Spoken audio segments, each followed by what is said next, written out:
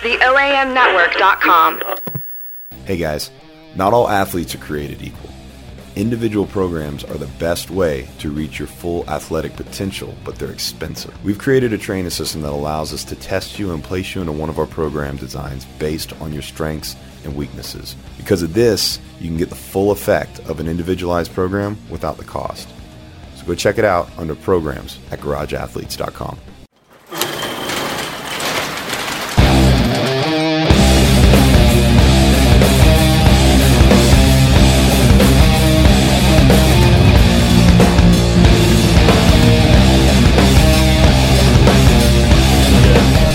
What's going on, guys? Welcome to another episode of the Garage Athletes Podcast. I'm your host, Justin Metz, and I am here at the Training Think Tank HQ with Max El-Hag, coach to the gods, coach to the fitness gods. Is that blasphemous? I hope not. I hope we don't lose it. If it is, it's your fault. Yeah, it's my fault. I didn't say it. Max is Max El-Hag, he has trained with dozens of CrossFit athletes over the years, in addition to other types of sports and things like that. He has now made his home after being a fitness guru nomad across the United States here in where are we? Roswell, Georgia? This is Alpharetta. Alpharetta, Georgia, yeah. North Georgia.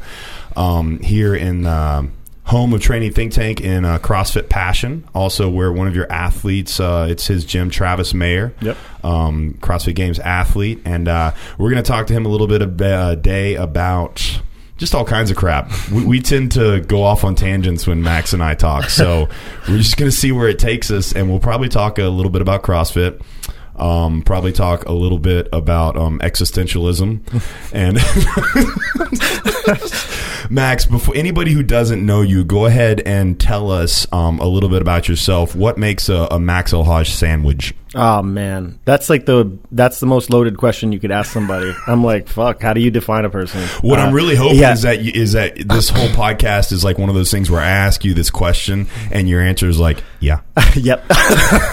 Yeah. Well, I've been in the industry for a long time. My father was in the Olympics. My mother was a CEO of a publicly traded nutrition company, and we had a personal training studio at home growing up. So I'd kind of been in that industry, thinking about training for a long time. As an athlete, I went to Lehigh University to wrestle and play football. It was only a season long in football and a couple weeks in wrestling after a series of shoulder surgery, knee surgery, broken ankle, broken wrist, herniated discs in my back, and then I just became a student and personal trained to make some money on the side, worked at Dick's Sporting Goods, moved down to Florida, got into training, MMA, found CrossFit, moved to OPEX and was a director of training, assistant director of training out there, and then started Training Think Tank 2 years ago. So over the course of my history, I kind of worked with people that were in the NFL, NCAA athletes, body composition athletes, but have turned into a largely CrossFit developmental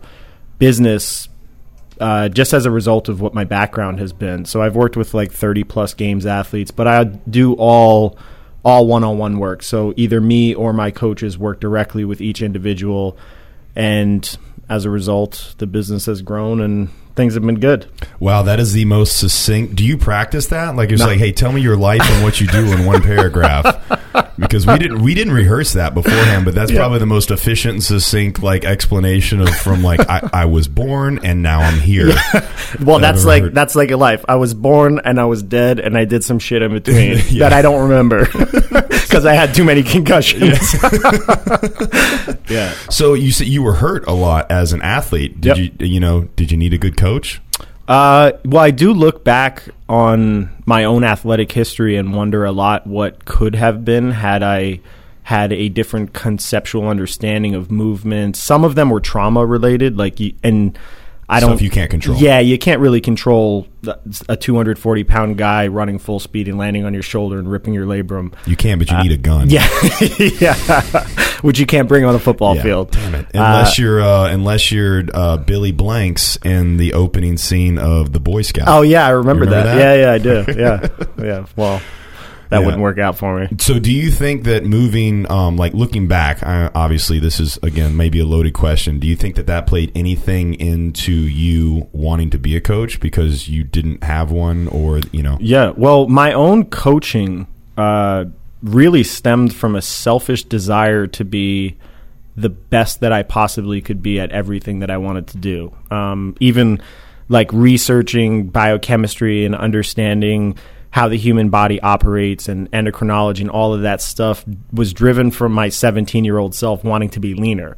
Then moving in and looking at power development was I wanted to be stronger in football. So I learned about all of that stuff. And I've always just had an insanely high retention for information and ability to read and disseminate information quickly, and paid for consults with the best people because I was just hungry. Not obviously not in the literal sense, but I wanted to be the best at what I did. And to some extent I still am like that. I don't know now in a coaching environment how you can actually quantify what the best means, but I am obsessively trying to surround myself with people that are better than me to be the best in an objective way. But as you start to get older and more mature in your development, you realize that it's a really hard thing to quantify, and you just continue to strive for progress, and you never really get to this place where you could say, I'm the best, unless you're creating a marketing piece. You really understand on the back end. You could say you're the best, and that's the beauty of it. You could say you're the best, and nobody could really be like, well, I'm the best. Why you're the best? Because of this. Because no one's put a definition on it. Yeah. I bet Greg Glassman will soon, though. If he does, people will believe it. People will believe it. That's right. So, but, the whole, like, what makes a good coach is kind of like a buzz now. I think, a lot of people are talking about that. So, I don't necessarily need to get into that. But I think, if we're just like scratching the surface, what you just explained is what a good coach is. Someone who is both very knowledgeable, but also very humble and understanding that they need to continue growing themselves, just like their athletes need to continue growing themselves. Yeah, I mean, it's actually a problem I find in the industry in general. A lot of becoming popular in the social media world of the fitness industry doesn't really require that much information. If you have a good marketing infrastructure, if you look good, if you understand a little bit of about macros, you understand very little bit about energy system training and a very little bit about strength training, you can become really famous in the course of like 2 or 3 years, or even less than that, if like the stars align and you meet the right people.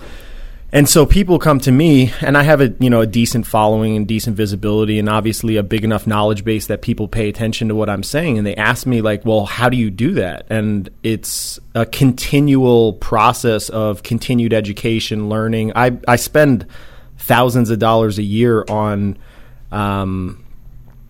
consults with experts in the field. And sometimes I might think in my own head, like my expertise is more evolved than theirs, but they might have something to offer me. And then I hear people that are at a lower level of coaching who are like, oh man, that educational course is expensive. This is expensive. How is that going to pay me back? And I'm like, look, man, knowledge is power. And if you're constantly striving to understand things at a deeper level, people are going to pay attention to you, and you're going to be really good at what you do. And that will transcend whatever happens in the social media world. If all of a sudden there's a new Instagram that pops up and Instagram becomes irrelevant, then everybody whose business infrastructure is not set up on quality will have to relearn the skill that made them elite in the first place, right? They'll have to relearn how that social media infrastructure operates, how to get followers, how to get new people. But people who are just good at what they do and are experts at the art of coaching can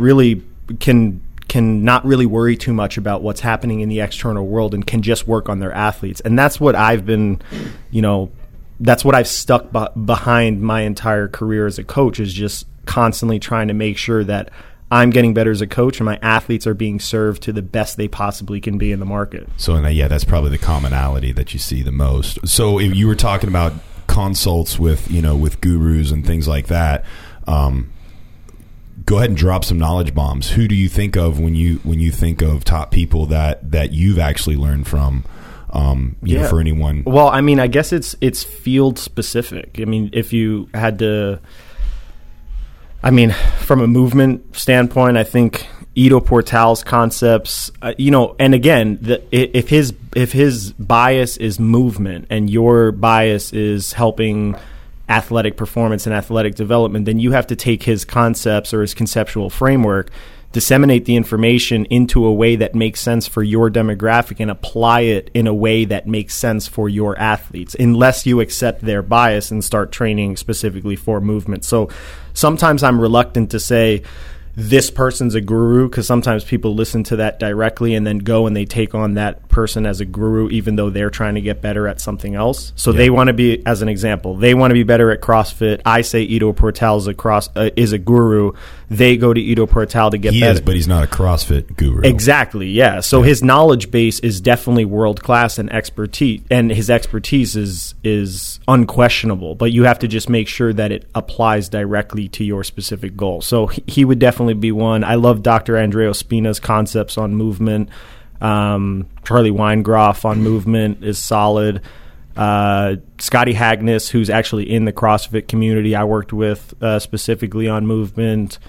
Patrick Ward, who's the director of sports science for the Seattle Seahawks. And obviously the mediums that are public facing, like Kelly Starrett and all those guys, are definitely valuable. But obviously I just listed a bunch of movement guys just because. Well, we're talking about that though, but that's what we can go into other things too, because I think it's very interesting. But what you're saying and what I'm gathering from this is that it's just like anything else. It's like when you go to college, you're learning you're taking these different courses, but no one of these courses are going to make you the best at your job. You have to have the ability to, like you said, disseminate that information. You can't just go talk to Dave Spitzikow Strength and Ido Portal, if I'm pronouncing, is that right? Is that how you pronounce it? Yeah, probably not. Yeah, phonics. He'll probably be offended. Yeah, phonics, guys. Hey, if we're saying it right, make a comment on garageathletes.com. And you can't go take he's got a program. We're just going to throw all that shit in a bucket and we're just going to do that. We're going to be the best ever. That's not how it works. Yeah, well, I think people want that to be how it works. Yeah, absolutely. People want to turn other people into a guru and make that guru have the answer that is then going to turn them into the guru. But that's not really how the world works. You have people that are experts in certain things, and they can give you information, or they can even give you knowledge, but the wisdom is in the application. And there is just no way that you can get to the highest level of anything without actually having the experience. So for me, I'm lucky enough to have had the experience for a really long time. I'm lucky enough to have sought information from every single source that I possibly could. And then on top of that, I'm just trying to learn more so that I'm always upgrading my own framework of thinking so that I don't get stuck in my own biases and can actually improve and evolve over time. Otherwise, I'm just going to be the same that I am today in 20 years, which I think would make me irrelevant in the industry. I think a lot of people are actually setting themselves up to be that way. And if you look at a lot of the stuff they put out from a content perspective, or a lot of the recommendations they make, they're never changing. You're like, whoa, hold on, wait. This doesn't make sense. There's more to it than getting lean than just doing your macros. What about their endocrine profile, their age, their training age, their sleep profile, their habits, their thoughts? How do their thoughts influence their endocrine profiles? And all of that stuff, a lot of it we don't even have answers for yet. But if you're not asking the questions in the first place, you're just not get the answers. Yeah. So I don't know, maybe that message isn't appealing, but to me, I think it is appealing if somebody is open-minded enough to understand that an expert is largely driven by their understanding of what they don't know, not what they actually do know. Yeah. So there you go. I mean, it keeps coming back to that. So as you talked about a couple with movements. Yeah. What are some of the other, I guess, categories that you would consider that you look out when you're trying to, and again, we're saying if you spend 10 hours with these people, maybe you take an hour worth of the actual information you get and utilize it in what you actually do. Yeah. But it's still valuable. Yeah. So I'd say, we're talking about CrossFit specifically, right? So specifically, since, Yeah.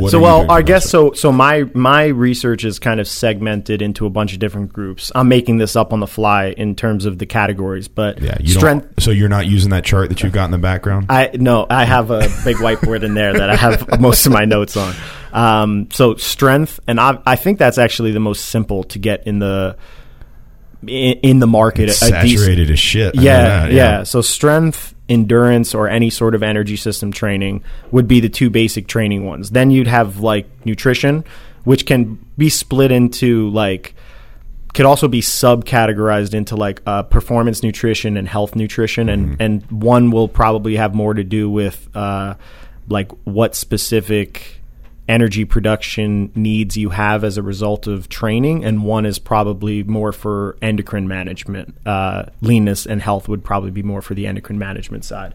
Then human behavior would have to go into it. Movement can also probably encompass gymnastics, because gymnastics and movement movement is probably a larger subcategory, and gymnastics would fall underneath it. Then sports specificity, habit development. I'm kind of one of those people that believes that everything relates to everything else. So if you read a book, there's going to be principles inside of that book, no matter what the field is. Even if it's metaphors in a fantasy novel, there's going to be things that you can see in there about people's ability to overcome obstacles, about people's ability to be motivated by certain tasks, whatever that could apply to learning as a coach. But you have to be paying attention. But I'd say those would probably be the big categories for how to get better at the sport. Okay, yeah. And when you think some of the people that you've sought out as far as names wise, like you mentioned strength, there's a buttload of people out there in strength. And I'm not trying to get you to tell me which one you think the best is. But when you started your kind of path on this knowledge journey or whatever, right? Yeah. Who was one of the first people that you went to? Well,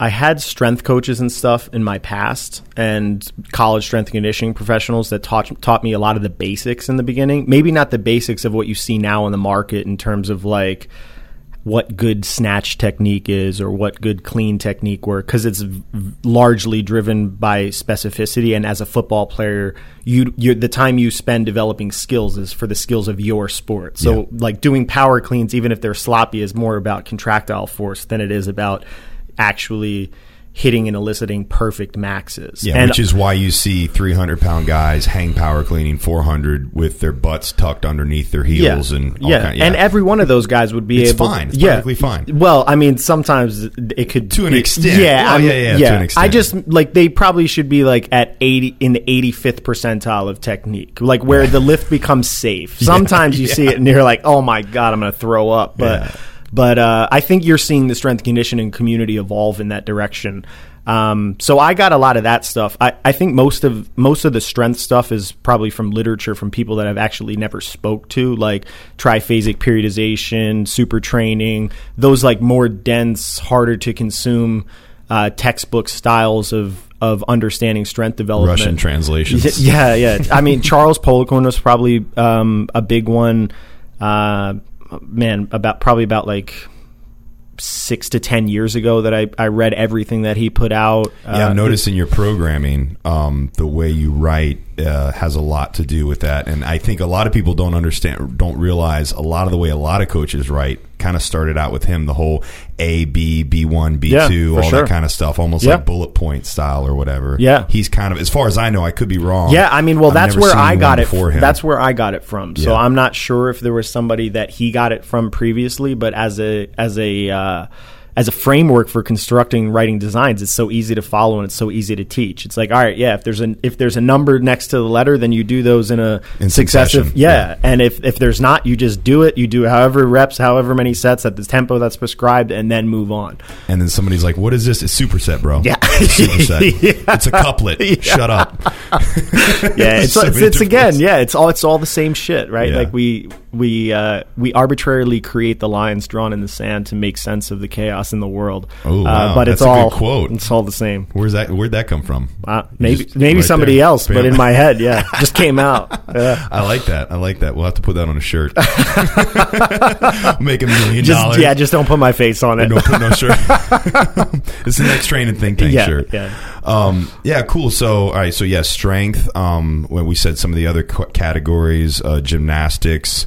Who did you start going towards in gymnastics when you started realizing like, okay, it's more important than just kipping if I'm going to be a good coach? Well, that was actually a really difficult one. I have somebody that is he was a national champion gymnast that worked as a performer for Cirque du Soleil and is just retired from working for Dragon, which is I think that's how you pronounce it, but a competitor. He's coming out and he's helping with our athlete camps that are designed for higher level CrossFit athletes. So we're trying to create a systematic framework and understanding for how to develop gymnastics in a sport specific way. I don't look at gymnastics. I look at gymnastics as a strength training discipline. I don't think a lot of people do that. Well, like, even in the gym, it's like, why don't we have a strength today? What are you talking about? We're doing false grip, strict pull-ups on the rings. That's strength. Yeah.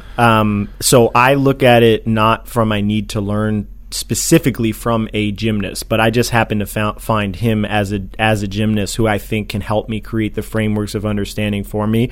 I worked with Scotty Hagnes in the past, who was instrumental in helping me with my own gymnastics. Obviously, like gymnastic bodies, gold medal bodies, all of these things that are out in the public market, I've purchased and watched and reviewed and watch on a regular basis. But again, it's probably not my strongest discipline in terms of understanding, but I understand it to a level that makes me more than an expert than I need to be for the sport and for the people that I coach. And that's kind of how I think I need to be all the time. Yeah, you're a strength conditioning programmer and coach, so you don't have to be a specialist at these other things. And I think that's important that you know your role in the grand scheme of things. Just like I tell people when I meet with them, I'm like, look, I'm not a physical therapist. Yeah, I wanted to be one at one time, and I probably know more about kinesiology than a lot of strength conditioning coaches.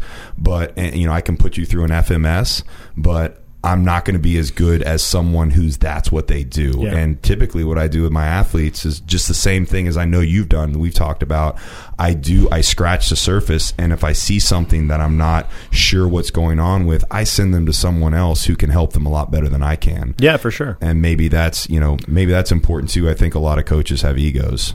Yeah. Well, I don't know. Yeah, I don't know if it's ego or an overinflated self-concept, but insecurities. Well, even if you do have that, I feel like if you don't seek to surround yourself with as many people that are better than you in different disciplines, you stop getting better. So the more you isolate yourself as an autonomous figure that's like, oh, I can do it all, the worse you become over time. So I oftentimes refer athletes to people and then am disappointed with what has happened because I'm like, well, I think I potentially know more about like how to get somebody better in this specific thing than the person that I paid as an expert did to do it. But I try all the time, and I'm always about getting as many points of view as possible and integrating them. So I tell my athletes, if they're at a distance and I know they need technical advice on their, snatch and clean and jerk, I'll say, find a local expert, go source a couple, send me some links, and then we'll go through the list and I'll send you to them. And then when I send them, I say, look, it's a non-structured program day. Go in, let them do what they do, and ask them, for your sport, what should you be specifically working on? For your movement patterns, what do you specifically need to work on? What drills do you need to be integrating into your design? And I take all of those things and then have a discussion with my athlete and say, if I disagree, I'm just like, look, I disagree with this path, but if you want to try it out to see what that person's, how that person's path will play out in your body, then let's try it. If not, these are my recommendations, and let's maybe find somebody else. And we just kind of go through that process over and over and over and over again. I see a lot of similarities in the way that works and the way good CrossFit coaches work with the same way that good MMA coaches work, in the sense that, you know, you have your boxing, you have your strength conditioning coach, you have all that. And in order for an athlete to be the best he possibly can, you have to have that communication. You need a head coach. And that's what you're talking about being, you know, because you do understand that. And that kind of goes back to being open-minded and seeking out these other things, because let's say you try out a coach for somebody and they come back and they look worse than they did before, or, you know, it's not fixing the issue. You're like, well, that guy's an asshole. I don't need to deal with him anymore. Let's look somewhere else. Yeah. But you at least tried. Damn it. Yeah, no, for sure. And I'm big on, I think that that parallel to MMA is really good, but I think the problem with CrossFit, not CrossFit, but the problem with people that are training to be Tell me what's wrong with CrossFit, Max. Yeah. Good luck. Yeah, there's no way I could. Well, you have to define it first, right? I think that's that's define CrossFit. Yeah, like are you talking about the organization, the sport, and everyone's going to have an opinion, and opinions are like assholes. So I would never. There's no point in ever going down that rabbit hole. We should talk about what's right with CrossFit as opposed to going down the negative. I like that. I like that. Well, there's always, it's almost like mindfulness. You have to remember, mindfulness is really big now too, right? Meditation is like, but I do like the quote,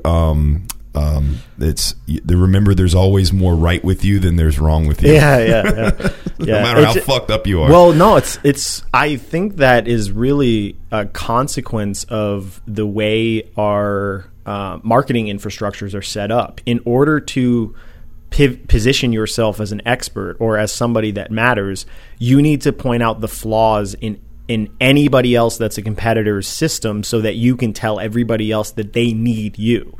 And I don't know if I necessarily refuse to go down that road, but I'm always like, look, if you want to determine whether I am better than somebody else or not, go hire that person, see what they do for you, and then come to me, and then just make the comparison. And if you leave me, I'm going to ask you why you left, what I did wrong, and then I'm going to go talk to that person. And then I'm going to figure out how to contact that person to get better, to make sure that never fucking happens again. And I think a lot of my success has been driven by that profound insecurity to never, ever come face to face with the fact that I might not be good enough, which is why I always try to be the best, so that I never can be told I'm not good enough. You always try to be the best, but like you said, you also have to understand when you're not the best. Yeah. Because in order to be the best, you have to beat the best. Yeah, for sure. That's a Ric Flair comment, by the way. It's wrestling. I'm talking about pro wrestling. Man, I thought I was going to make it a whole podcast without talking about wrestling. I'm sorry, guys. Self-expression, man. That's another big one, right? Self-awareness. Yeah, absolutely. Self-awareness, mindfulness. Yeah. So you're just self-aware. You love wrestling. I know exactly what's going on. I know that Sunday night, Seth Rollins beat John Cena. Or no. I'm having some microphone troubles there. Yeah. So since we're talking about coaching, we're talking about mindfulness and all this other kind of stuff. Are there you are a very, if people don't know, if anybody knows you, they're listening to this podcast because they want to hear more about what you have to say. You're a very I don't want to use the word holistic. Maybe that's almost like a buzzword or something like that. But the way you tend to look at things, and I think people probably already have an idea about that just from listening to the podcast so far, is different than a lot of people. And I don't want to, it's not spiritual or anything like that, but when someone listens to you talk, you have a very unique outlook. Has that just always been a thing of yours? Like, were your parents hippies, or like, what's like, no, where does that come from? I don't really know where it comes from. I think I'd never really fit in to a specific box that society laid out, right? Like, and most people want to fit themselves in box. And so we're not talking about a CrossFit box. Yeah, no, okay. Yeah. A label might be a specific label. Like, I was a really good athlete in high school in both sports, but I was also I didn't really fit in with the whole jock culture because I had different intellectual needs, and even though I did well enough in school, and then I went to college and did really well in college, I always hated academia, and I hated being told, like, you have to do this for your homework. And you're an intelligent, stubborn athlete. I guess, yeah. And so I think seeking my own self-expression and figuring out, like, why do I want to be a coach? Why do I want to get people better? My own competitiveness. The fact that I do want to beat everybody in everything, but I also have humanity and understand that that's not going to dictate the success or failure of my life and my relationships and connections. And all of that just made me realize that there's more to life than whatever I'm stuck in at the time. And at the time, like right now, it's educating coaches, putting together educational curriculum, writing blogs, doing all this shit. But that's not really, in 10 or 15 years, I'm probably going to look back on this and just think that it was a step in the path to be where I was then. So I try to deal with my athletes in that same way, and also communicate to them the costs of doing business when they, I want to be a CrossFit Games athlete. It's like, all right, well, we don't really have any research to understand like what that type of contraction volume, that eccentric damage, that level of competition, that level of neural stress plus metabolic stress plus all this stuff does long term.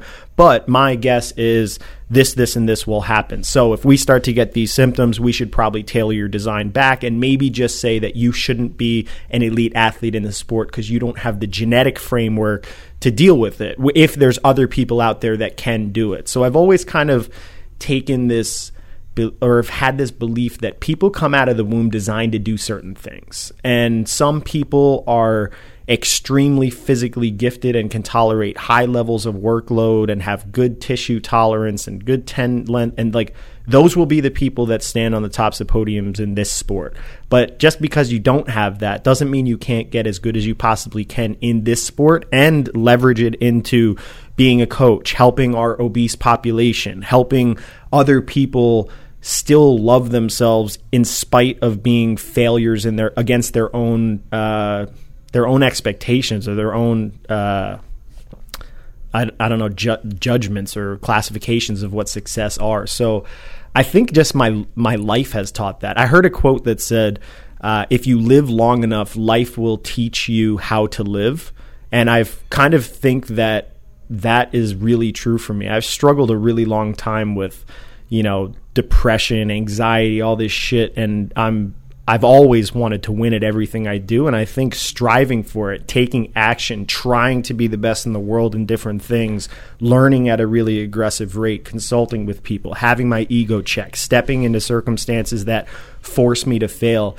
So it's really my experience that made that. I don't think it's me that's like quote unquote special that developed that. I think it's just that I've lived my life in a way that has allowed that to develop. Yeah, your circumstances have made you who you are, which is largely, I think, just that's universal. That happens to everyone, obviously, right? I really like that quote too, and it reminds me of probably my favorite, and I've said it on the podcast probably a couple of times, but it's by Robert Anton Wilson, who you may be familiar with, right, or whatever. He's kind of a conspiracy theorist.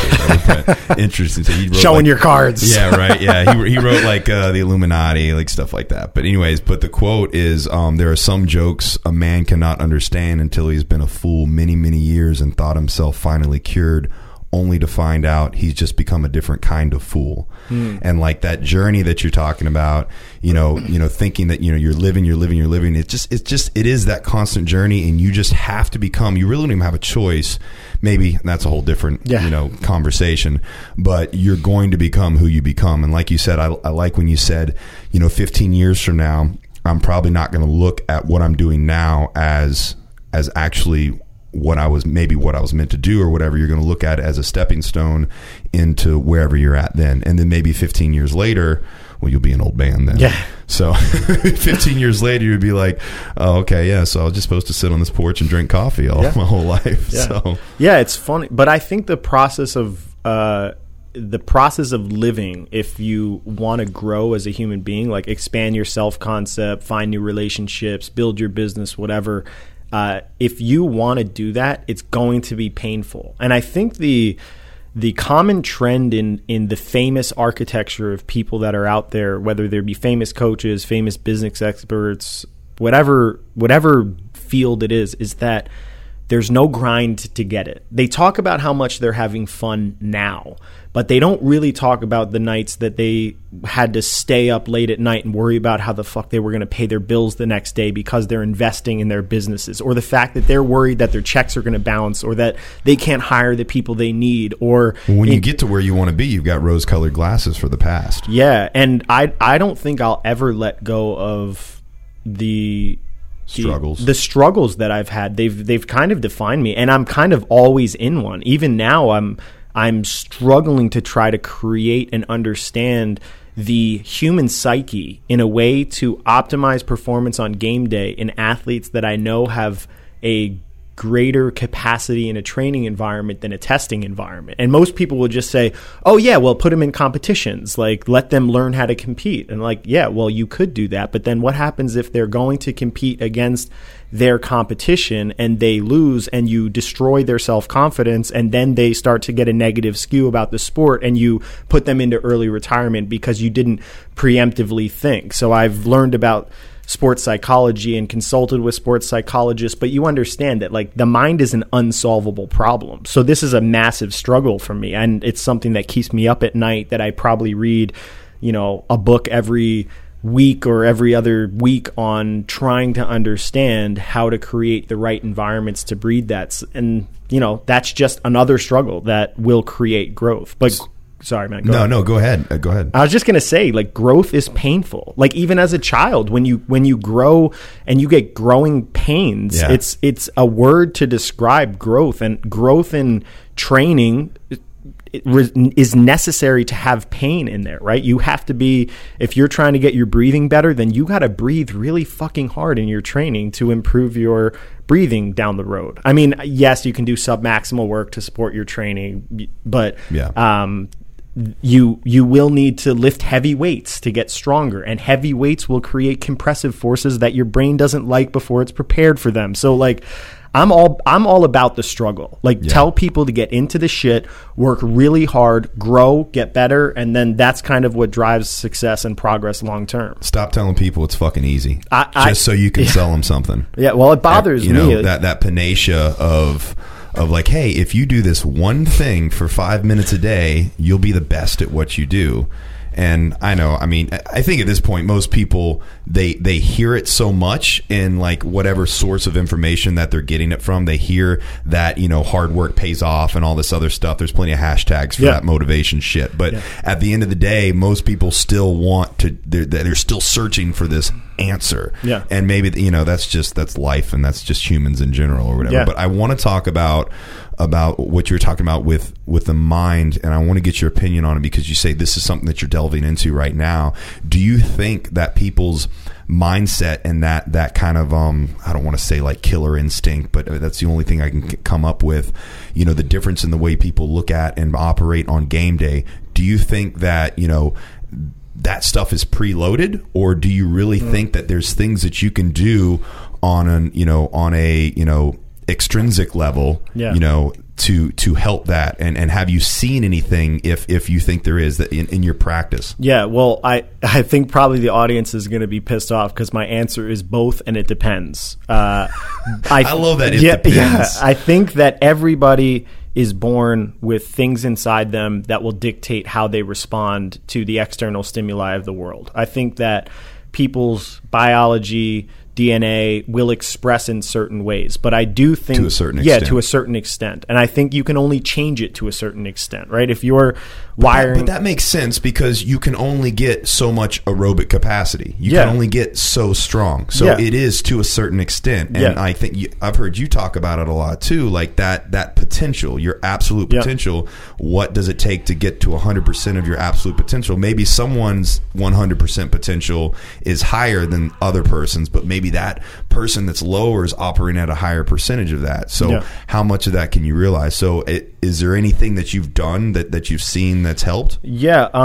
Well, first, dealing with experts in that field. I think if you have problems, with just your own psychology or your own ability to get better on game day or your ability to stay motivated, you should work with the psychologist. I mean, there are good ones and there are bad ones, just like there are good trainers and bad trainers. Like laying down on the leather couch, the whole thing? Well, yeah. I mean, or you could just have a Skype discussion with somebody at a distance, or have a mentor that has helped and coached other people through those similar problems. Like, I don't think we have to label it, but you should have somebody that's at least allowing you to ask the questions of yourself in a way that will statistically increase your likelihood of getting better at it. And I think that, some people will seem like they have quote unquote bad genetics in something, right? Like they perform really, really, really badly on game day and the anxiety kills them and yada, yada, yada. And no one ever believes in them.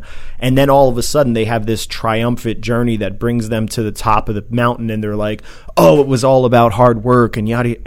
But really their genetic potential was really high. It makes for good summer blockbusters. Yeah, for sure. Yeah. But I think even that level of adaptive capacity is some part nature, some part nurture. There's just all of it is too chaotic to classify. Yeah. So do you think, you mentioned go see a professional and stuff like that. You didn't mention any literature. Do you think that human contact is more important than like saying getting a self-help audiobook, or how much importance does that have of actually working with someone and being face to face? Or well, so I've done both. I mean, I've read pretty much every quote unquote self-help thing that I could get my hands on, probably from the time I was like 17 into my early 20s, and then have had therapy and consults, and I've always wanted to learn more about myself and more about other people. And as a coach, I think it's necessary to A, have self-awareness, and B, have an understanding of people and humanity. And it wasn't something I was naturally gifted in. I was naturally gifted in math and analysis and reading and communication, but not necessarily understanding the inner workings of somebody else's mind. And maybe no one has that from a genetic standpoint, but I think that the danger of doing your self-help work by yourself is that we can very easily brainwash ourselves and believe the things that we're telling ourselves if we don't have a alternative viewpoint to be like, that sounds a little bit crazy. Yeah, you sound a little bit sociopathic. It's really easy to extrapolate whatever the hell you want to when there's no actual definitive answer. Yeah. Or you read a book and you don't have a really good understanding of grammar rules, punctuation, what words' actual meaning is. That's me. Yeah, well, that's how I am too. And so you read things and you kind of chunk in the meaning. You're like, oh, I didn't really fully understand that, but I think I got it. But commas are important. Yeah. And then order, it's like, what is that thing? It's like stop, stop, no, don't, or whatever. And it's like, no, don't stop. Oh, just that order is two completely different things. Yeah. So I think if you are, a lot of people that are doing their self-help stuff are not like super educated on how to extract meaning out of words in writing. So they're extracting their own meaning. They're hearing what they want to hear. And that can be a really, really dangerous thing without at least having some alternative external guidance. Somebody that can say, oh, yeah, that's interesting. It's interesting that you read it that way. Have you thought about it this way? Could this help you potentially? And I think that process is really helpful. Whereas if you're just reading yourself, very rarely do people ask themselves questions, because who answers that question? If you go into your head and you ask yourself a question, who's answering and who's asking? The other four voices. Yeah, which makes you a schizophrenic, which is what I definitely am. Well, I've always said it's okay to talk to yourself as long as you don't answer yourself. Yeah. Right? It's okay to say, man, it's hot outside today. It's not okay to say, man, it's hot outside today. No, it's not. It's freezing cold. That's a good point. Two completely different people. Yeah.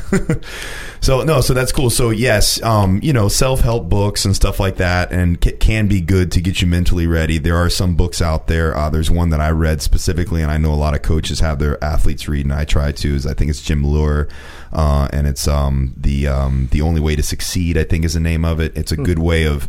You already do it. Rather, if you've heard of it or not, you already do it. But it's just talking about goals, but more specifically talking about the why behind your goals.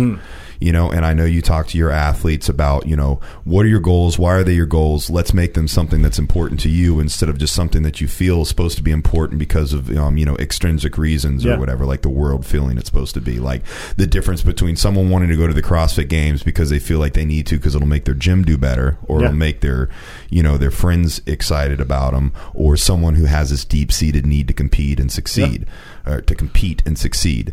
So, I mean, that's one of them. But like you said, it's what you extrapolate from those things can be good, but can also be bad. And I think having someone help you with that journey is important. So maybe a psychologist isn't just to find out that you hate your dad, Yeah, no, I think people a lot of times they're scared to evaluate their own behaviors, their actions, their own thoughts because oftentimes if you challenge things enough about yourself and about what you're doing, you might be forced to make a change. And most people don't like change. So if you're, I want to compete because I am just inherently competitive, and that's your baseline motivation for getting up every day, training 3 times a day, weighing and measuring all your food, doing the things that you've been doing for the last 3 or 4 years. You have these projections into the future about what it's going to feel like when you stand on top of the podium, and then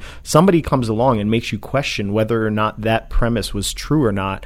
It's frightening to be like, holy shit. You just shattered my world. Yeah, but I think it's to me, it's always been liberating. It's like, wow, now I can actually do what I really love and do it for reasons that are going to last me for the rest of my life. And the deathbed question. If you were on your deathbed, what was the thing that was most important to you? Was going to the CrossFit Games? Was that what you're most proud of? Or was it something that was it family or, or whatever? Or it might be. I mean, it depends. Like maybe you could leverage the CrossFit Games into having visibility and helping millions of people and recontexting what we think fitness. But you have to ask yourself that question. Yeah, but the question is necessary. And the answer being authentically driven from yourself is really important. I think a lot of people let those answers come from whatever the societal mass is saying. Right? Yeah, that's why I said that's extrinsic goals as opposed to intrinsic goals. Yeah. And I think you have to be open to understanding, like, if you want to be an expert, so if you want to be, let's say, a CrossFit Games champion, and you start when you're 15, you probably tell us exactly how to do it from 15. Down to sets and reps and percentages. I want to know that. I'll write now. Well, actually, I'm creating a periodization model to try to theorize how to do that, and then from 15, and then hope that I hope that I manifest that and actually find that 15-year-old to put into that. A 15-year-old wrestler comes to you who just happens to squat double body weight already, and then you're set. Yeah, and then that's the end of it. Yeah. No, but if you do. Like, you start out your first quest, it's never really driven from the same place that it's going to be driven at 10 years later, right? At first, it might be because, you're hitting puberty and you're getting these testosterone surges and you want to be higher in the dominance hierarchy because you want to get girls. And then that's a pretty intrinsic goal. Yeah, right? but the desire of procreation, it doesn't get much more feral than that. Yeah, but right? 4 or 5 years later, maybe you have a girlfriend that you've been with for a couple years. You understand the world a little bit better because you're not living on your own. You're in college. You're meeting new people. You're doing all these things. She dumped you for some long-haired musician. Yeah, and if you're 19 at that point and you want to keep your quest to become a games athlete or a games champion at 25. Your why at that point has to support you making all the same behaviors that you were doing before that were on your path. And if your why changes and you're like, I don't really want to suffer anymore because I want more time to spend in books and yada, yada, yada, all that means is you're no longer going to be likely to be on that path to be the best. It doesn't mean that there's anything wrong with that. It's just, in order for people to become experts, their whys have to evolve over time to constantly support the same end goal. So you think the why will and can change? I think it has to. Yeah. Okay. I think it has to, unless. As a person. Well, I do think there are people that are just kind of simple, like they have simple needs, and maybe for those people they can go like 10 years without any real radical changes in their beliefs and psychology and experience. Basic. Yeah, well, I don't want it to sound derogatory. I think that they're just I like people. hot wings and wrestling. Yeah, I'm cool. You give me wrestling and hot wings and maybe every now and then a beer, and I'm fine. Yeah, well, yeah. So I think there are people that their why doesn't ever have to change, but I think for most people, you grow up.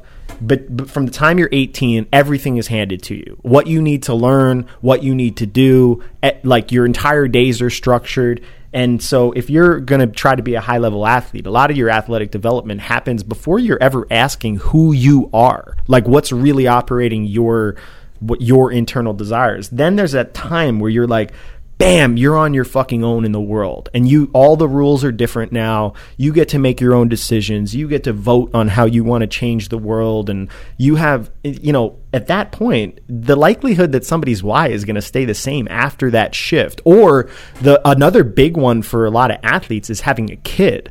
So it's like, man, everything was about me, or me and my relationship. And then bam, you have a kid and your entire world view shifts and you're like, holy shit, there's more to it than this. Now, almost everybody says that too. Yeah. So if you don't have a kid and you don't think that's true, wait, have a kid and see. I can tell you from personal experience. But that keeps coming back to that constant change, that different kind of fool. Yeah. It's like, well, it's like, man, I look back when I was 15, I was an idiot. I didn't know anything, but I'm 18 now and I know everything. Yeah. And then you look back when you're 21, man, I was an idiot at 18, but I'm 21 now and I know everything. So, I mean, it's always going to change. It totally makes sense. I think where the common thing that you see, though, is that whatever that why is, it has to be important enough to you at that time to keep making that decision, that simple decision. You hear a lot of people talk about it. If you want to be the best at what you do to get to your goal, the quickest way is to ask yourself with every single thing that you do, is that going to help me get to my goal or not? If it does, say yes. If it doesn't, then say no. Yeah. And if your goal or your why is important enough to keep saying yes to the yeses and no to the nos, then you're going to be better off. Yeah. I think you have to CrossFit's kind of interesting right now because it's so new. So there's a lot of people that can have quote unquote balance and be world class. But I think at some point, and it's going to depend on how much money gets into the sport and how big the infrastructure gets and how many competitors there really are, it's very hard to become a world class expert in a singular discipline and have any balance because you have to make sacrifices. Right? Like you have to make sacrifices in other aspects of your life. Athletes will tell you this all the time. You have to probably make sacrifices in your high-end endurance to develop world-class levels of strength. Absolutely. And vice versa. But in this sport, you might not be making any physical sacrifices across the disciplines, but if you're spending 10 social. Exactly. So actually this is, you have a very unique outlook on this in the way that you talk to people when you first take them on as a client. And again, you've trained a lot of high-level athletes, and I know that you do this with all of them, and I don't know if this is a commonality in the success that they have because of it, or if it's just the fact that a lot of really high-level athletes come to you because you're such a good coach and such a well-known coach, is you talk to them. So go through like your intro process when you're speaking to an athlete, and the way you kind of break up. It's like, okay, what are your goals? And then you tell them, okay, these are your goals. This could be possible if you're willing to do this, and this. And maybe it's, quit your job and just do this and take drugs and whatever it may be. Talk about that for a second. Well, I think really at a basic level, what I'm doing is trying to figure out how their past experiences led them to be the person that they are. And I don't mean that in an esoteric way. I mean even just in training. Like, did they spend a lot of time running distance that would potentially increase their cardiac capacity, their mitochondrial density, their capillarization, and they're more on the aerobic end of the continuum? Or did they spend 10 years as a football player where they're spending time in this time frame, in this time domain, doing these types of exercises? If they say they're quote unquote doing CrossFit, I ask them, what does that mean to you? So are you doing 5x5 back squat? If you're doing 5x5 back squat, how heavy is the first set when you're first doing it versus the fifth set, so that you can get an idea of their aggregate strength training load in a typical design. So I'm trying to figure out them as an athlete, and then I ask them about their their goals, their background, what they want to do, why they want to do it. And I try to get a feel for who they are as a human being and make sure that their behaviors are supporting their goals. And that's really, as a coach, all you can do. You can't guarantee progress. You can't say, I have the methods to put people on the CrossFit Games podium. If you do that to me, you're either marketing or you're a charlatan and don't understand how complicated it is and the genetics that are required and the past training background that's required and the intrinsic motivation that the athlete has to have and the environment that they're supported in. That there's so many variables that are going to dictate high levels of success. But as coaches, we can dictate statistics. We can make them statistically more likely to succeed, put them on podiums more frequently, have lower injury rates. But the only way you do that is to make sure behaviors are supporting their goals. So I try to make sure that if they don't have behaviors that support their goals, that I'm fixing their behaviors. On the front end. Yeah. So that might be sleep, nutrition, training, warm-up, cool-down, movement, mobility, approach to training, technical execution of lifts, movements, etc.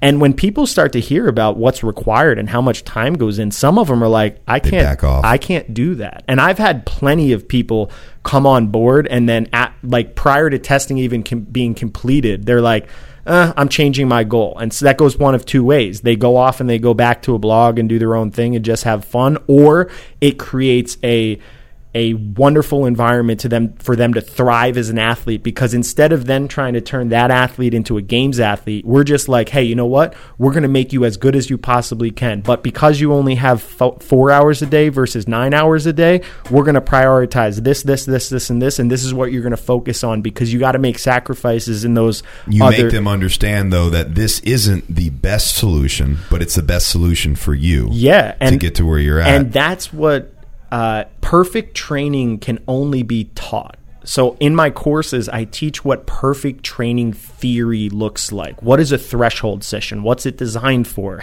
What movements can you put in it? What loads can you put in it? But in the real world, it's all about getting as close to perfect as you possibly can, knowing that there are going to be some sacrifices because of scheduling, people, emotions. Like, we're not robots.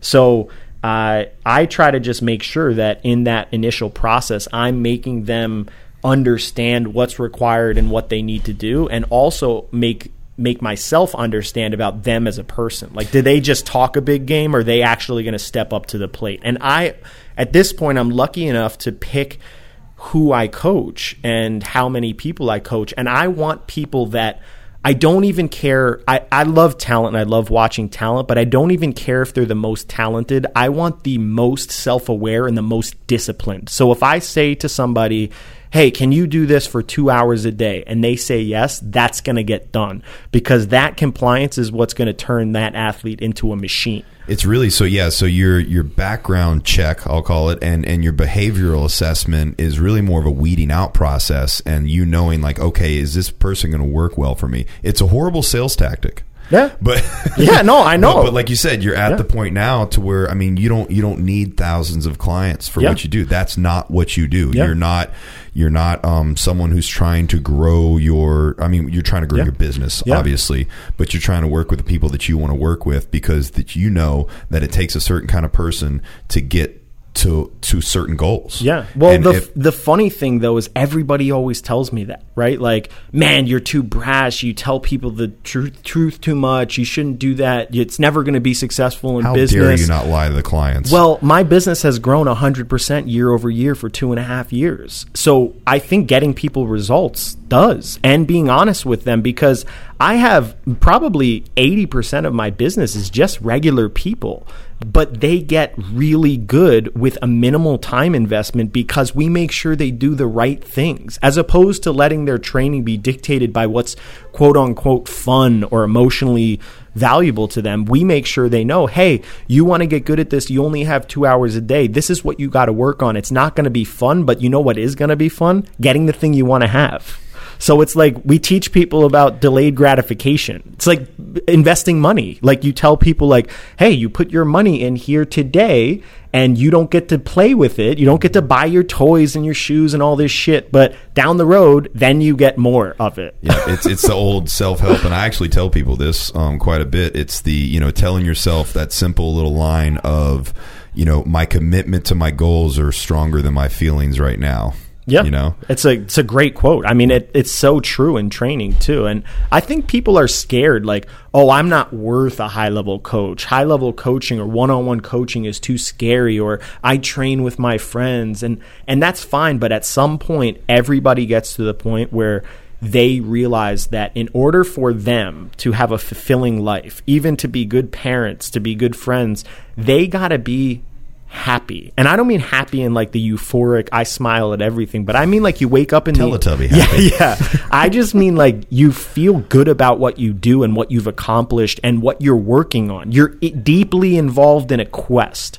And that, I think, can happen at the world-class level, and it can happen at the 60-year-old empty nester mother who's just getting into fitness, who sacrificed their own self-expression in this world to take care of their family, and they have the same type of investment in their quest. It just looks so different, right? For Travis, it might be 8 hours of training and me pushing him so hard on his aerobic power days that he throws up and like goes to the verge of tears. And for that woman, it might be like, hey, you know what? You should get some sun. You should go put a loaded pack on and go for a 90-minute hike outdoors with your family and your dog. And that's the same type of investment for those two people. It just looks different. So I want to ask you mentioned that and it made me think, and I don't want to brand you in the wrong way or anything, so tell me if I'm wrong here, but you have a very different, and some of the things that you put in there, and I know it changes as you go on and you evolve as a coach or whatever, but some of the things that I've seen you do and talk to Travis or whatever is like you'll say things like this and this. It won't be like do sets of this and this. It'll be like do this, and if you don't throw up, do this. Well, I wouldn't say throw up. Generally, I would tell somebody to stop their session if they threw up. But I do, especially because the sport's evolving, right? So we don't know exactly. In another sport, I can go through, like in the NFL, and I can measure like, okay, this guy wants to be a fullback. So I could watch a game, or I could go online and pull the statistics up. How many plays does a fullback play? How long are their plays? How big do they have to be? What do their lifts need to be? And I can get an accurate understanding of what that athlete's needs are. This sport changes year after year after year. And because it's getting bigger and more profound, the tests are getting harder and more complex and have more contraction. So I can't even say this is a accurate level of contraction load that needs to be hit in a training environment to make sure that they can test safely. But I do believe in proper training principles where people aren't constantly, if you have a barrier to what you can adapt to, I think most people in the general fitness market or in a typical like functional fitness environment will train like 100% higher to what that adaptive barrier is. And they just slam their heads into the wall over and over and over and over again. And that creates adaptation for a short period of time. Well, the organism is either going to adapt or die. Yeah. Right. And I know a lot of weightlifting coaches have that outlook and that view. Which is fine if you have a large pool of people to pull from, and if you break someone, then that's okay. Or a lot of synthetics. Yeah, that too. Yeah, and we can get into that if we want to. I mean, I know the whole steroids thing and strength conditioning has been way overdone. So, but I know you have kind of a unique outlook on it. But so you're saying that you don't prescribe to the organism will adapt or die situation. You don't want that to happen. I want them to get the minimum effective dose to adapt over and over and over again for years so that they have adapted for years, which makes their adaptive capacity way, way, way bigger. If my end goal is to just beat the shit out of people, I don't need to bring them in a gym. I'll bring them to an MMA facility and get their best fighter and put a headgear on and be like, hey, can you kick this guy in the head 100 times?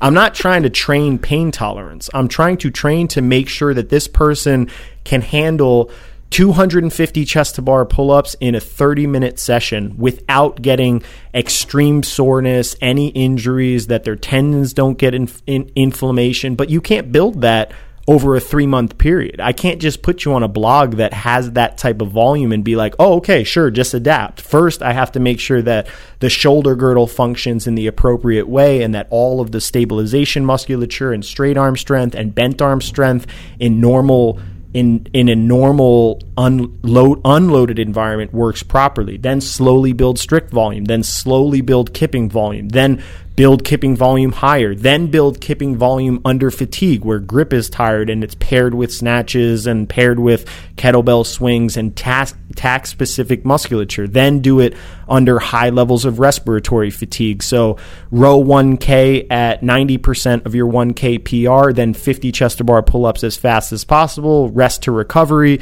do that 3 times. And we build that, but it has to be done over the course of years. People think that it can just be done, or that because I'm working with Travis, they can get on Travis's program. But 3.5 years ago, Travis's program looked like a soccer mom. Because I know, I was there.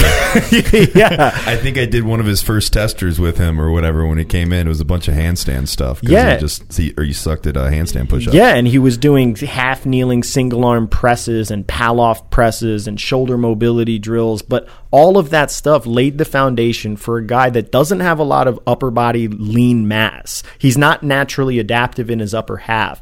He doesn't have naturally great overhead mechanics, but now he can do 35 unbroken strict handstand push-ups. And all of that was from the hard, boring work that he did over the course of the last 3.5 years. So that sometimes isn't sexy and saleable, but to me, winning is. Yeah. And so I'm like, all right, well, let's make you win. It might suck while you're doing it now, but when you get out on game day and you feel confident in your preparation, it's going to feel pretty good. So that is the number one thing that we see probably in CrossFit for these competitors, the people that have the lack of actual time under tension and just spent experience doing this, that want to get big or want to get big in the sport. Yeah. And like we've talked in the past about the development of prior athletes into CrossFitters and how we see, the mass public sees these people kind of rise to stardom extremely fast, seemingly, extremely fast. And so they think, man, what is going on? What is that? And obviously the rise to stardom is sensationalized, so it's even more so. Yeah. But so what would you say is the most, I don't want to say frustrating, but that's the only word I can really think of. What is the most frustrating thing to you about that? Like I know you say you have clients come to you. It's not frustrating to me. It's more sad. It's same way in the body composition world, right? Like we have these people that are famous for the way they look. And look, the fitness industry, I mean, maybe not as much in CrossFit or as much in sports performance, but almost every single fitness model out there is using something, right? Like it might be T3, it might be clenbuterol, it might be testosterone, but if you take synthetics, it changes how you adapt. They also have years and years and years of bodybuilding experience. Also, which you innocent children out there who don't know what any of these things mean, we're talking about performance enhancement drugs, also known as steroids.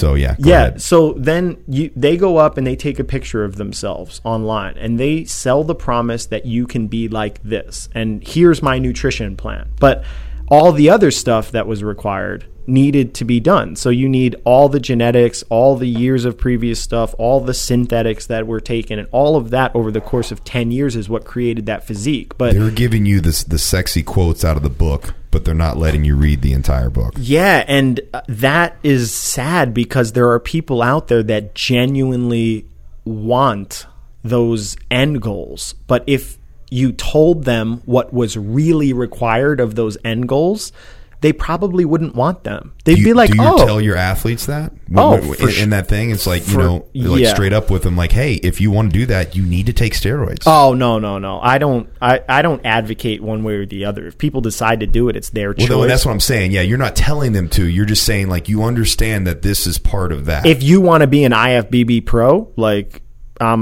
yes, you're going to have to take it. Now, I'm not going to advocate it. I'm not going to buy it for them. I'm just going to be honest. I mean, and there's plenty of people out there that are famous or ex-pros that will tell you everybody is taking it. You almost can't develop a physique like that without it. But I think the bigger issue is just the promise that you can just wing it and be there in 2 years. The people that are at the top, that have been at the top for a long period of time, have been working on this for a long time. I mean, Jason Khalipa has been in this for like 10 years, and his volume has probably progressively increased to support the demands of the sport, but at a relatively linear rate.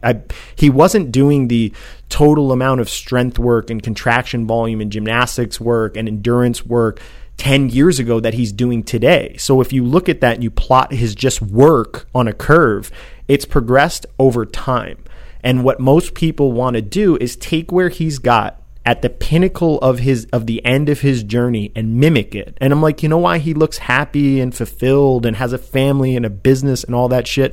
Because he went through his struggle and his journey. So let's sell that. It all comes back to the struggle. Yeah, man. Sell the struggle. Sell the grind. Yeah. Embrace the grind. Yeah, but I know that that's a smaller segment of the population, and I know that's why my business is niche, but it's growing, and my community is fucking awesome. But the people that have the capability of doing that is a smaller portion of the public. Not everyone is going to be able to do that. No, I would disagree. I think that not everyone is going to do it to the games level, but I think everybody can grind in their own way. Yeah, so I'm saying everybody doesn't have it in them to be Mr. Olympia. Yeah, but everyone in it doesn't have it in it to be on the podium at the CrossFit so Games. Let's say the mother of three that I coach in Ohio that owns a business and does her own thing. Her grinding is waking up every day, weighing and measuring her food, having some time and some experience to just eat what she wants and enjoy food guilt-free because she looks better and feels better than she used to feel, and train for 90 minutes a day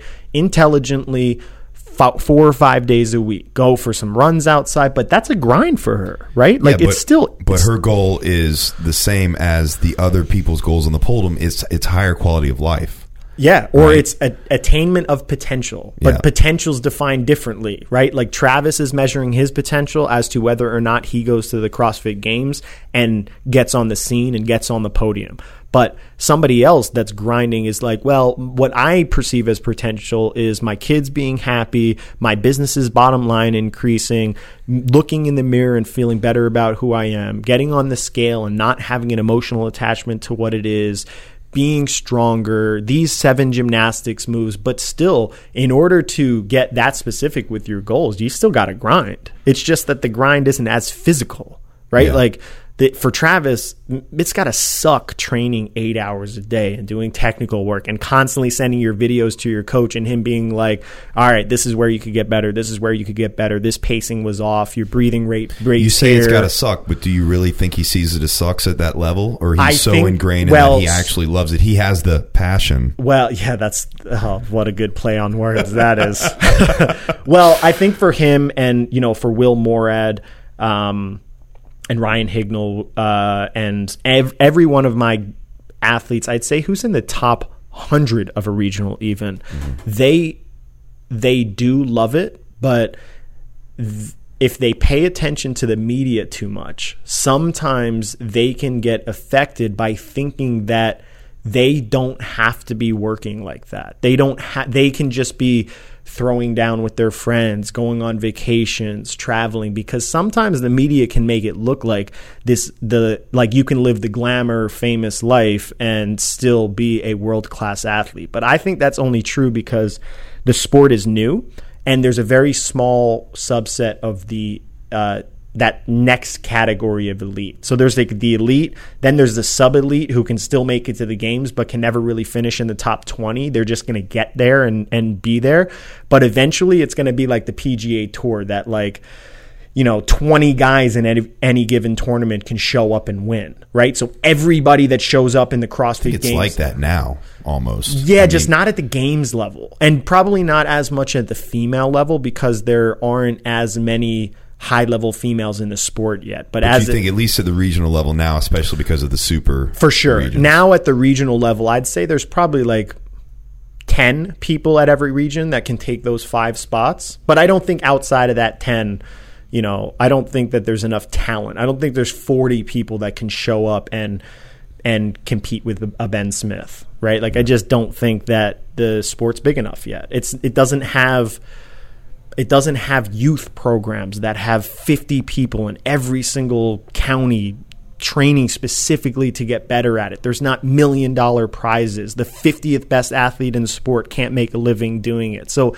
it's really hard to try to assume that you're going to have that level of talent. I think what you're going to see in this sport like 5 years from now is going to be insane. We're going to look back. Similarly, if you take Rich Froning now and you measure him compared to his 2010 self, or Ben Smith. God, those guys weren't fit at all. But they're really fit now. Yeah, and back then everyone was like, "Oh man, look what they can do! Holy shit, they can lift this, they can run this." And now they're like, "Oh yeah, that's my warm up." Like, I do that 7 times in a row on 1 minute rest. 2009, the 1 rep max snatch was like 215 pounds, I think, for the guys. And now the people are doing 30 for time at 225. Like, it's just that level of progress will continue to happen over and over and over again for the next decades if the sport continues to evolve and money comes in. Now, not to get completely into the subject of steroids, we touched on it a little bit, but do you think, we know there are people at the games that both take and don't take it. Yep. Not everyone at the games are taking it, but absolutely there are people that are taking some type of performance enhancing drug, or rather it be blood doping, tests, whatever, right?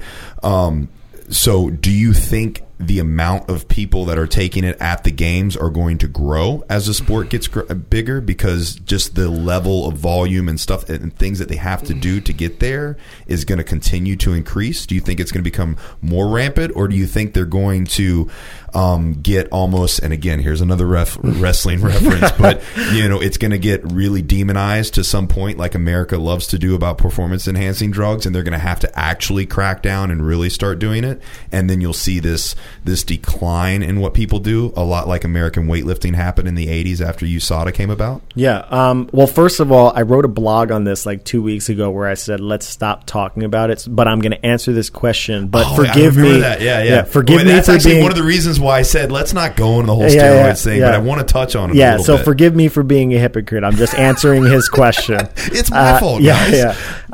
Well, first of all, yes. I think anytime you increase the reward for anything, the more competitive people that get into it, the more likely they're gonna do whatever is required to get it. If you told somebody that they give $1 billion to kill 15 small children, there would be crazy people out there that would pull the trigger on them for that money because the reward's big enough. So if you tell somebody, hey, you got to stick this needle in your butt and you're going to get you're going to be much more likely to win $1 million, there's going to be genetically gifted people with really hard work ethic that are willing to do it. It doesn't matter who you are. At some level, you start at least asking questions. You're like, well, are the kids bad kids that I have to kill? Yeah. Did they do something wrong? They're not the kids of anybody I know, are they? Because it's okay. This podcast's going to get shut down. They're going to be like, man, this guy Justin's insane. He wants to kill little kids for $1 billion. No, not me. God, no. Don't take it out of context. Don't take it. Yeah. It will. Everything's taken out of context. Yeah. But you know what? Maybe we'll get more listeners that way. Sensationalism, right? Yeah, that's what you should title this. I'm going to entitle it, How Would You Kill 15 Small Children for $1 billion? No, the secret to winning the CrossFit Games through child death. I'm going to have to edit that part out. And you listeners are crazy if you're listening to this, and that's what he titled it. Yeah, that's the first thing Shame on you. The first thing I'm going to say, like, I can't believe you clicked on this. You suck. Yeah. No, so what... But yeah, sorry, to get back to your question, I do think that if the prize money increases, that you will see a greater prevalence of usage. I think that at high-level sports, in every sport, and I've coached a few in a bunch of the biggest professional sports out there, that usage is a very, very, very commonly used thing. I think the general population, because it's been so demonized, believes that we have tested it out of sports. But we want to, like... No, we haven't. Yeah, well, simple. I mean, everyone wants to see bigger and badder and more badass and more amazing and more thrilling. And so if you're going to leverage science and the advancements we have on understanding the adaptive capacity of the internal systems of the body, then people are going to be bigger and badder and stronger and leaner and look better and more amazing and be better stories. But what comes after that, though? Because it comes to that point, it's going to get where you're just going to have these freaks, and at some point, it's going to be demonized to where, like I said, going back to the wrestling reference, like, you know, if you look back in the 80s, these guys were just absolute monsters. When I say like, they're bigger than like the bodybuilders in the 80s were, and like that's where it was at 70s big or whatever. It's 80s big. So I mean, you know, do you think at some point it's going to get like, okay, we gotta cut this out like we did with weightlifting? Man, I'm not sure. I wish I could understand and predict how the human psyche is going to respond to things that they don't agree with. I think most of the demonization of that is definitely overblown. I think there are bigger issues publicly that we could work on than steroids in sports. And I think having more transparency and realizing that the NFL is a business, that CrossFit Games is a business. Now, it might not be the major component of the CrossFit brand's business, but it is definitely really important. And so all of what backs these big organizations is largely influenced by what's best for the business and their mission and their vision and their ability to, in the NFL, entertain people and make sure that they fill seats and make sure that people show up. And at CrossFit, like whatever Greg Glassman believes, like he wants to educate and change the fitness industry. So in order to do that, he might need a platform that has all of these high-level athletes that inspire awe and do all this stuff. So there are decisions that go above how we're thinking about it as a public. As a public, we're thinking like, how dare those cheaters and yada, yada, yada. But behind the scenes, it's much more gray. It's like, oh, shit, like, and I realized maybe these people wouldn't be capable of doing this. Like, how much is it going to cost to test appropriately all of these different people? How much does this, you know? And so it becomes more of like a logistical real world problem. So I would urge anybody that has a really strong opinion on either side of this to just do more research. Yeah. Right? Like, get more informed. And I think that's true for anything. Like, if you believe if it fits your macros, that's the only way to do nutrition, then you should investigate other alternative strategies of nutrition and what happens long-term, measuring macros and all of that stuff. And is it a method? Yeah. Does it work for some people for a period of time? Yeah. Does it work for some people forever? Yeah. Are there other aspects of nutrition? Yeah, you're damn right. And over time, you become much more gray thinking, where you're like, I don't really have that strong of opinion of this, or this, but I use all of them for different people for different reasons, and I make sure that progress is my number one driver and that people are my number one driver. Yeah, absolutely. Pop-Tart gains. Yeah. It's the most important thing in the world. Man, so speaking of the most important thing, I want to get a little bit of a nugget here. Is there something that you could give me, like in recent history that you found out that you've implemented in, you know, your business or your training of coaches, that's the thing that you're most excited about in recent history? Like, what are you the most excited about right now that's changed about the way you approach coaching? Oh, man. Well, first of all, having the facility is what I'm. So you're here in CrossFit Passion. So you've got this. So I have like 27. Which I haven't seen it yet. We're going to go out there and take a look at it. So I have like 2,700 square feet of my own space out there, and conference room, and 3 other offices back here. But just having Brandon and Kyle and Adam came down this past weekend and is going to be moving down, and having the ability to sit down and brainstorm for 3 hours. We've already started creating a periodization model that tiers CrossFit athletes into different categories and has systematic tests and breakdowns for them. We've consulted with movement guys to get a breakdown on how to prescribe mobility work and movement improvement progressions into somebody's training to support the specific nature of CrossFit. And I think just and having the educational courses that we've created and put out, and seeing the business manifest into this bigger entity has just been a really awesome thing for me to see the growth and so the hard really work just pay off. The team, having that physical team has been really big for you because you have been very much so a nomadic coach of sorts and traveling around. So having this place here and having physical people around you to help you get your task and on this journey of trying to grow the business. I mean, I have always had the quote unquote team, right? But sitting down on Skype, cloud-based. Sitting down on Skype for an hour a week is different than going into a room for 5 hours with a whiteboard that says, how do we upgrade our experience for our clients? How do we stand out in the world of social media without doing the same thing as everybody else in social media? Well, that sounds like a grind. Oh, yeah. 5 hours in front of a whiteboard. Yeah. It keeps coming back to that, even if you're a coach. Yeah.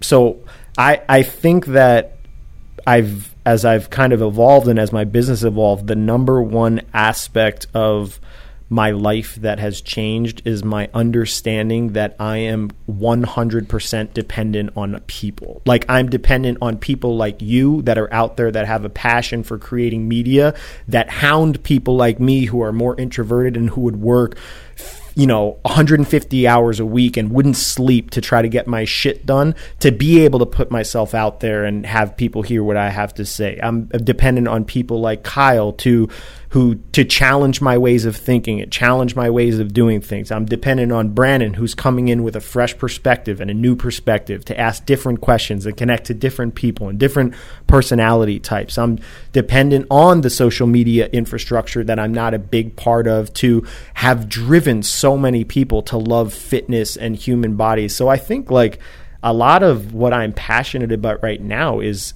still it's my team, but it's more like people. It's a letting go of my own quote unquote desires or desire to dominate and win and have all of my athletes as the best and be on the podium, and more just like observe what happens and have a team of people that I love to fucking brainstorm with, and a team of athletes that is going to go through their ups and downs, and that I could watch their struggle when my body is no longer capable of doing that high level of competitive stuff anymore. So it's just all living vicariously through your athletes. Yeah, man. It's just it's the whole thing. I wish I could have given you a better soundbite. Like, this is what I'm passionate about. But I think I think it is, like you said. It's the team. It's the people. Yeah.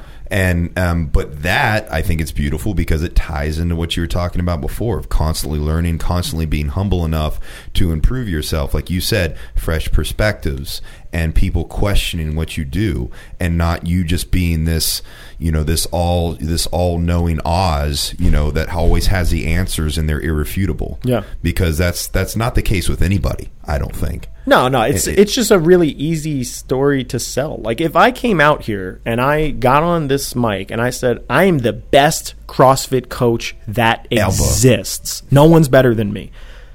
First of all, a lot of people would really want to refute that. So they'd go and they'd dig in and they'd find research and they'd find the best coach, and they're part of it. But you know how much media that would give me? And that would be a good sales tool, is coming out here and just basically being a self-promoter. And I've just kind of refused to do that. I'm like, look, I want to be the best, and I think that I'm damn near close to being the best that's out there, but I don't know how to measure that. I don't know what other people are doing with their teams behind the scenes. And the more I create a war out of that, instead of saying, hey, man, you got a team of really elite people. I do too. Let's get together, compare methods, talk about what we're doing. Talk about, look, you have a couple little secrets you want to keep on your own, and I have a couple little secrets I want to keep on my own. That's fine. Let's just not share those and collaborate on other shit that we can collaborate on, and then go out on game day and see what happens. It almost sounds like you want to have this tank of like training type thoughts. Yeah. Like, you're thinking about training in a thing that holds stuff. Yeah, like a training think tank. Well, I don't know if that's a good name for actually, it. yeah, we that's come up with something better. But you're on to something. Yeah, it's so funny because when I came up with the name, did you have a mission statement, and that's what led to the name, or no, was it man, vice versa? Well, no, I've never really Like everyone, I think because I just gave you your mission statement, by the way. You just said it. You're welcome. Yeah. I'll send you a bill in the mail. Because I'm so stubborn, everyone in like the business circles are like, have these values, have this mission statement, do this. And I'm like, nah, fuck that. Like I have this vision in my head and this is what I want. And I want it to be the best thinkers out there in strength and conditioning. I know I can't hire them and have them all as part of my team, but they can be consultants. I could have some on my team. I could have right-hand men. I could have people that are good with movement, weightlifting. I was like, it's like a think tank, but for training. And I was like, training think tank. And people are like, nah, it's not catchy enough yet. And I was like, well, that's the name. And I think the symbol, the big TTT, has probably been a bigger driver of like visibility. But I think... Can I tell you that when I see that, I think of the Japanese gateway, the Torii. I don't know that. I only know that because my mother's name's Tori. Oh. And that's what it means. It's a spiritual... You've seen them. It's the little, like, it's the two poles with the thing on the top of it. Like, the middle of it looks like a Torii, and then it has that on there. So it's this, like this... spiritual thing or whatever. So and then I put that with you. Nice. So weird. No, that's good. But well, cool. There you have it. Max El-Hag, the rebel entrepreneur, doesn't give two shits about how everybody else does stuff. Or maybe I sound humble, but my ego is so big that I think I can do it better. So I refuse to follow the conventional way of doing things. Yeah, there's always other ways to look at it, man. You're this egotistical, humble guy. I tell everyone in my like when I do my camps and host my camps and I have to introduce myself, I'm a walking contradiction. Like I don't fit in like a class. The Green Day song? Yeah. Is there a Green Day song called so. I'm pretty sure. Well, that's probably where I got it. There you go. But I just don't fit into boxes. I am more than comfortable saying I'm wrong or that somebody else might be better than me at something. I've said it a bunch of times on this podcast that I'm the most humble person in the world. No one is more humble than me. I crush all the other humble people at being humble. That's good. That's a good contradiction right there. Yeah. So, well, Max, is there anything we talked? I could probably talk for another 3 hours, but I know you got stuff to do, and I got to work out. I'm excited about going here, and I might go do some pull-ups. I don't know. I'm sure Travis is probably working out. We got a weightlifting platform for you. Oh, we do? Yeah, I know. Right there. I'm going to watch Travis do kipping pull-ups while I warm up my snatch. Is there anything that you want to promote or, what's going on with you? How can people find you on the social medias? Yeah, so trainingthinktank.com. Would be the best place to find me. I do have somebody that controls my Instagram and Facebook. On Facebook, it's just training. Don't tell people that. Tell them it's you. Okay, it's people me. Want to think it's you. Oh, okay, it's me. Well, I do post, but I usually put my name next to it. Okay. So Instagram, Training Think Tank, Facebook, Training Think Tank. The website has a blog that we post once a week on that's content about training, about philosophy of training, about training theory, reflection of events that we go to. And then is that blog all people in your kind of umbrella, or do you have other people that I've had a couple. I've had one guest blog, and I'll probably do more of that. But right now, it's all me or my coaches, just to get our thoughts out there. I mean, it's still relatively new, so I want to be dominating the content that we're putting out until we get alternative perspectives. Would you be open to me writing a blog about hair care for the balding male? Sure, okay. As long as it works. I got to test it out and make sure it put some hair on my. Good for me. Yeah, and then probably the biggest thing is our educational courses that we just released. We created exercise physiology, which is driven by a need for so many people that got into this industry that didn't have a basic academic understanding and can't, go to seminars of some strength and conditioning coaches and understand the physiological terms. So we created a base level course for understanding that leads into assessment and how to characterize strength and energy system categories and how to break metcons down and a classification of health. And that leads then into writing strength training program design and energy system program design, which is a entirely new classification system that we came up with that breaks down some of the current ways in the market of thinking about strength, current ways in the market of thinking about energy systems, how to write templates and construct progressions, ways to progress, ways to classify strength training, and we poured our heart and soul into getting those out there. So they're all digital. You get like a 250-page manual where you get an outline, accompanying materials, sample assessments, sample program designs, and you follow along, take notes. There's like 15 hours of content online, and we spent a lot of time doing that. We think they're really good, and we've got awesome feedback. They launched like 2.5 weeks ago, so that'd probably be the thing I want to promote most, just because it was like thorough and all-encompassing. It was like my baby. Yeah, well, I know you've been talking about wanting to do that for a long time, so I'm actually looking forward to diving into that and seeing that myself. It's really, really cool. So, and you said the best way to get all that information is just trainingthinktank.com. Yeah, it's all on the site. So there, you go trainingthinktank.com. There's a button for the blog if you want to go and just read any of the stuff that we put off. There's a TTT courses button that goes in. It gives you a sample of the courses, of what they are, a little intro video of them. You buy them there. If you buy them, you get the manual sent to you via email. You get your login, you get the manual sent to you in PDF in email with your login, and then we send an actual hard copy to you, so you don't have to print out all the pages. And then you get nice of you. It was such a pain in the ass, man. 250 pages. I was like, wow, this is so expensive to print. Which is another paper. I'm like, come on, you're putting ink on paper. Come on, it's 2015. Get the Kindle. When is the Kindle version going to come out? Well, I think I'll probably condense all of that into a 5-minute clip and a 1-page document and sell that for $7.99, and that would probably sell a lot more. It would, because that's the quick ADD like generation answer that everybody wants. Well, look, I mean, like everything else that I do, if you sign up for individual coaching, you'll find out that you're going to have to work hard for what you want. And I think I attract people that are hard workers, that are disciplined and dedicated. If you want to get to a level that I think is a good coach, then you're going to have to work really hard. There's additional reading that supports the courses that you should dig into afterwards. There's a lot of content.